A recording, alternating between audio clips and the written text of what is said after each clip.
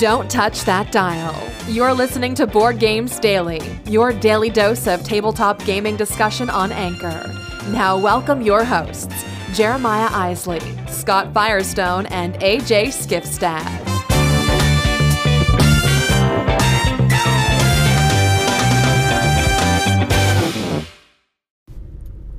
Hey there, everybody. Welcome back to Board Games Daily, powered by Theology of Games. It is another great day. It is Friday, and we have a lot of good stuff coming at you today. I've got a fresh review coming, or a first take impression of a game called Koi by Smirk and Laughter. That'll be coming at you later today, as well as our What Will You Play Friday. So we're going to talk about the games that we're going to play this weekend, and a lot of good stuff happening. So stay tuned and keep listening. Hey everybody, we know that gaming is your hobby. You like to keep up on the facts, and you like to keep up on what's going on in the gaming world. And Board Games Daily loves to offer you that information. But Board Games Daily isn't the only avenue by which you can listen to some good stuff and content coming at you in the gaming industry. Board Games Daily is powered by Theology of Game. That's our online blog site. And we also have a sister podcast called That's How I Roll that Jeremiah Isley does. It's the lives we lead, the games we play, something like that. And we want you to know that there's other avenues that you can go ahead and find out more about games. We're doing daily blogs. We've got a YouTube channel, and we're doing That's How I Roll as well as Board Games Daily. You can support us on our Patreon page and go ahead and get some sweet promos from different games. And so there's a lot of stuff going on that you can get involved in different ways that you can hear about the games you love to play. So make sure that you check out theologyofgames.com. That's how I roll. And definitely swing over to our Patreon page and see how you can help support us so that we can help get you some cool stuff to your table. That's it for now. Check you later. Hey everyone, Firestone here with Board Games Daily, powered by theologyofgames.com.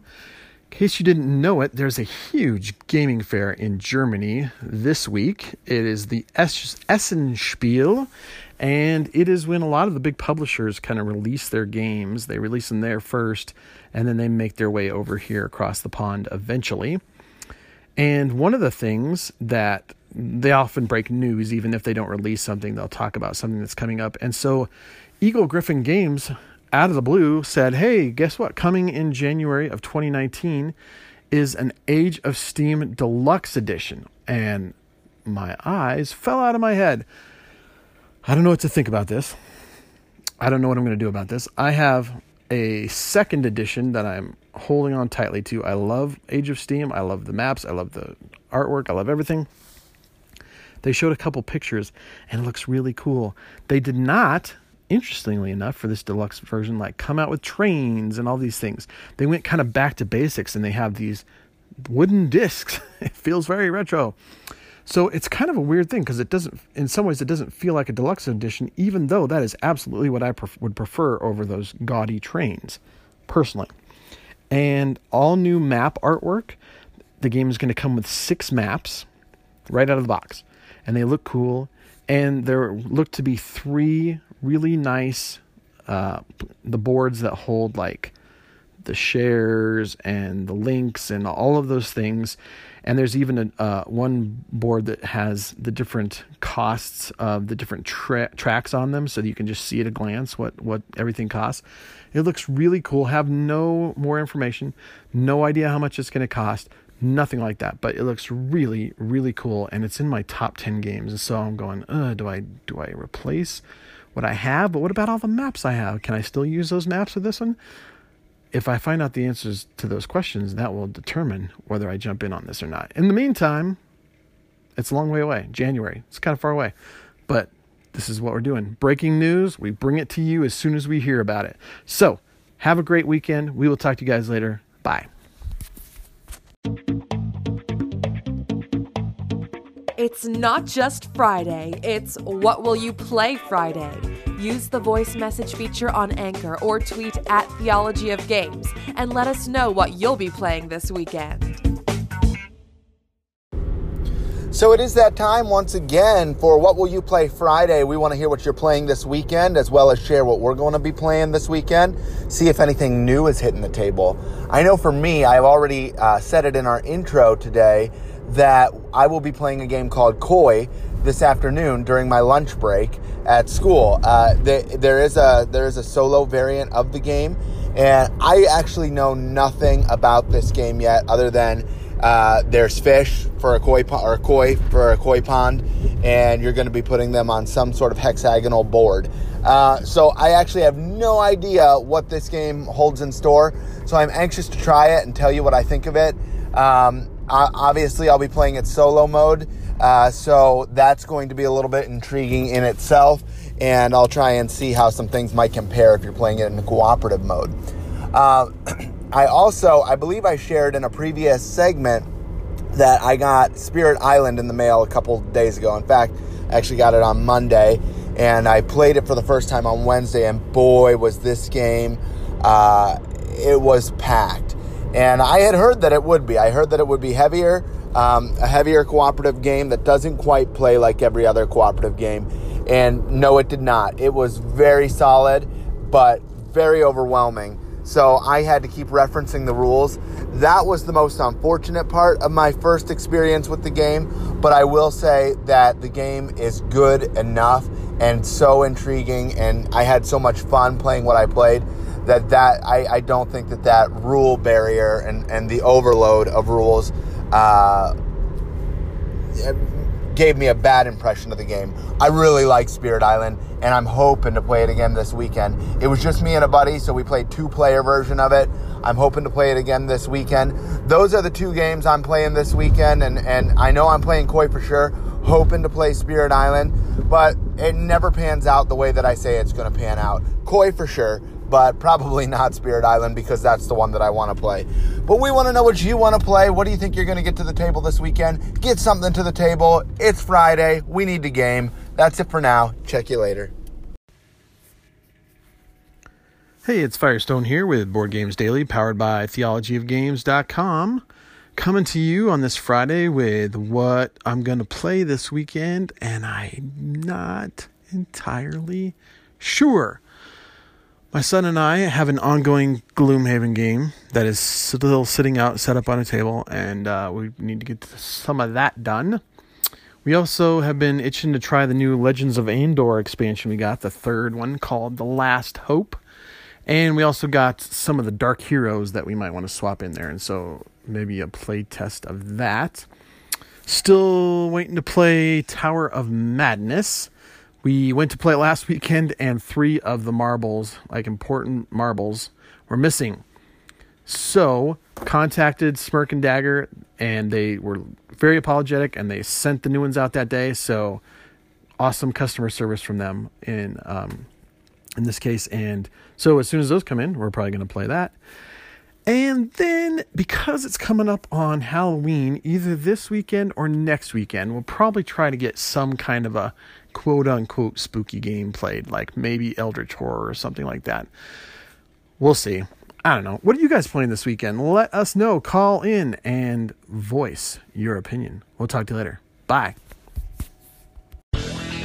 This one is fresh off the game table. It's time for more board game buzz, as Board Games Daily gives you a first impression of the latest games to hit our tables. Hey there, everybody. Welcome back to Board Games Daily, powered by Theology of Games. And as promised, I am bringing you my first impressions of the game Koi by Smirk and Laughter Games, also known as Smirk and Dagger, depending on what type of game it is that you're playing. Koi, however, Smirk and Laughter, because it is it's not too aggressive. Basically, what you're going to be doing is you're going to be taking on the role of a koi fish, and you're going to be in a koi pond where you are trying to emerge to turn into a dragon. And by doing that, you're going to need to eat lots of dragonflies or lots of frogs. Dragonflies earn you more points. They earn you 3 points every time you eat one, and frogs earn you 1 point. Now, on your turn, you're going to have a certain number of cards in your hand. You always get to draw up 3 at the end of at the beginning of a round. And then you'll play them. Some of the cards have movements. Some of the movements you must take. Some of the movements you may take. As you move around the board, you're going to try and get your koi fish facing the right direction so that it is going to move and it is going to eat or land on a dragonfly and or frog. But there's other cards that are in your hand. There are cards like rocks. Rocks are barriers that you can put around other players' koi fish so that it makes it harder for them to navigate the pond. You have lily pads, which you're going to be adding to the board, which allows more dragonflies to be attracted to the lily pads. They will, as lily pads come out and the new round begins, you're going to be putting dragonflies on those lily pads. Especially when you refresh the round, you're going to have some cherry blossoms that come down, and when they come down, they scatter everything in the pond. They scatter the frogs, the koi fish themselves. They scatter the lily pads, and so sometimes that can work to your advantage, where you can make something run into you that you automatically eat, or you can make yourself run into something else and automatically eat it by using the cherry blossom. So there's a lot of different things that you can play out onto the board. Frogs are one of them too. Frogs also will try and snatch up the dragonflies before you can get them. So hopefully you put it around an opponent and snatch up one of the dragonflies they're about to get. And that way they cannot eat it. And then hopefully you on your side of the board will still get to eat the dragonfly that you want. As the round progresses, rounds progress, 7 of them to be exact. There's going to be 6 event cards that take place between rounds that tell you different things like every time you spawn a lily pad, also a dragonfly spawns on it. Or the wind can change and move everything on the board one direction. Or you can bump into somebody else's koi fish and steal one of the dragonflies that they've already eaten. Don't ask me how that works thematically. That's just disgusting. But it's a cool feature of the game. So there's all these event cards that come out. There's also an aspect of the game called flooding, so that there's always dragonflies available on your turn. If for some reason there wasn't, you do a flooding action, which reseeds the board with dragonflies before the end of the round. That way you have something to go after too. The game is extremely beautiful. The colors are fantastic. I set it up, and I was really kind of, as I was opening the game, I thought I probably am not going to like this game. It does not seem my style.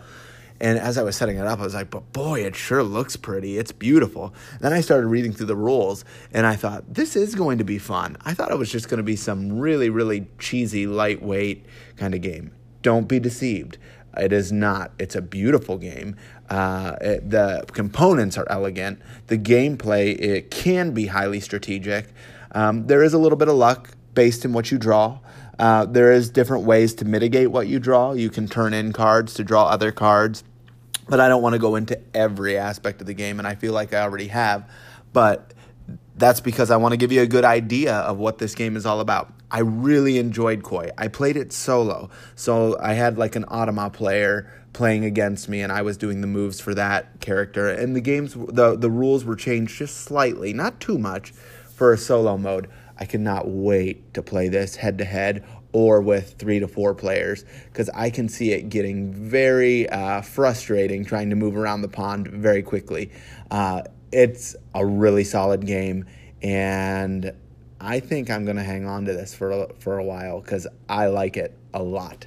So that's my take on Koi.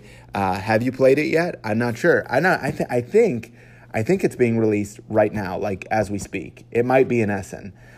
So have you played it yet? What are your thoughts on it? And that's it for now. Check you later. Thanks for joining us today. Board Games Daily is powered by theologyofgames.com. Don't forget to head over to theologyofgames.com to check out all we have to offer, including written reviews, our YouTube channel, and 2 other podcasts. If you enjoyed this show, don't forget to subscribe, rate, and review us on iTunes, Google Play, or wherever you're listening. Thanks for listening, and go put a game on the table.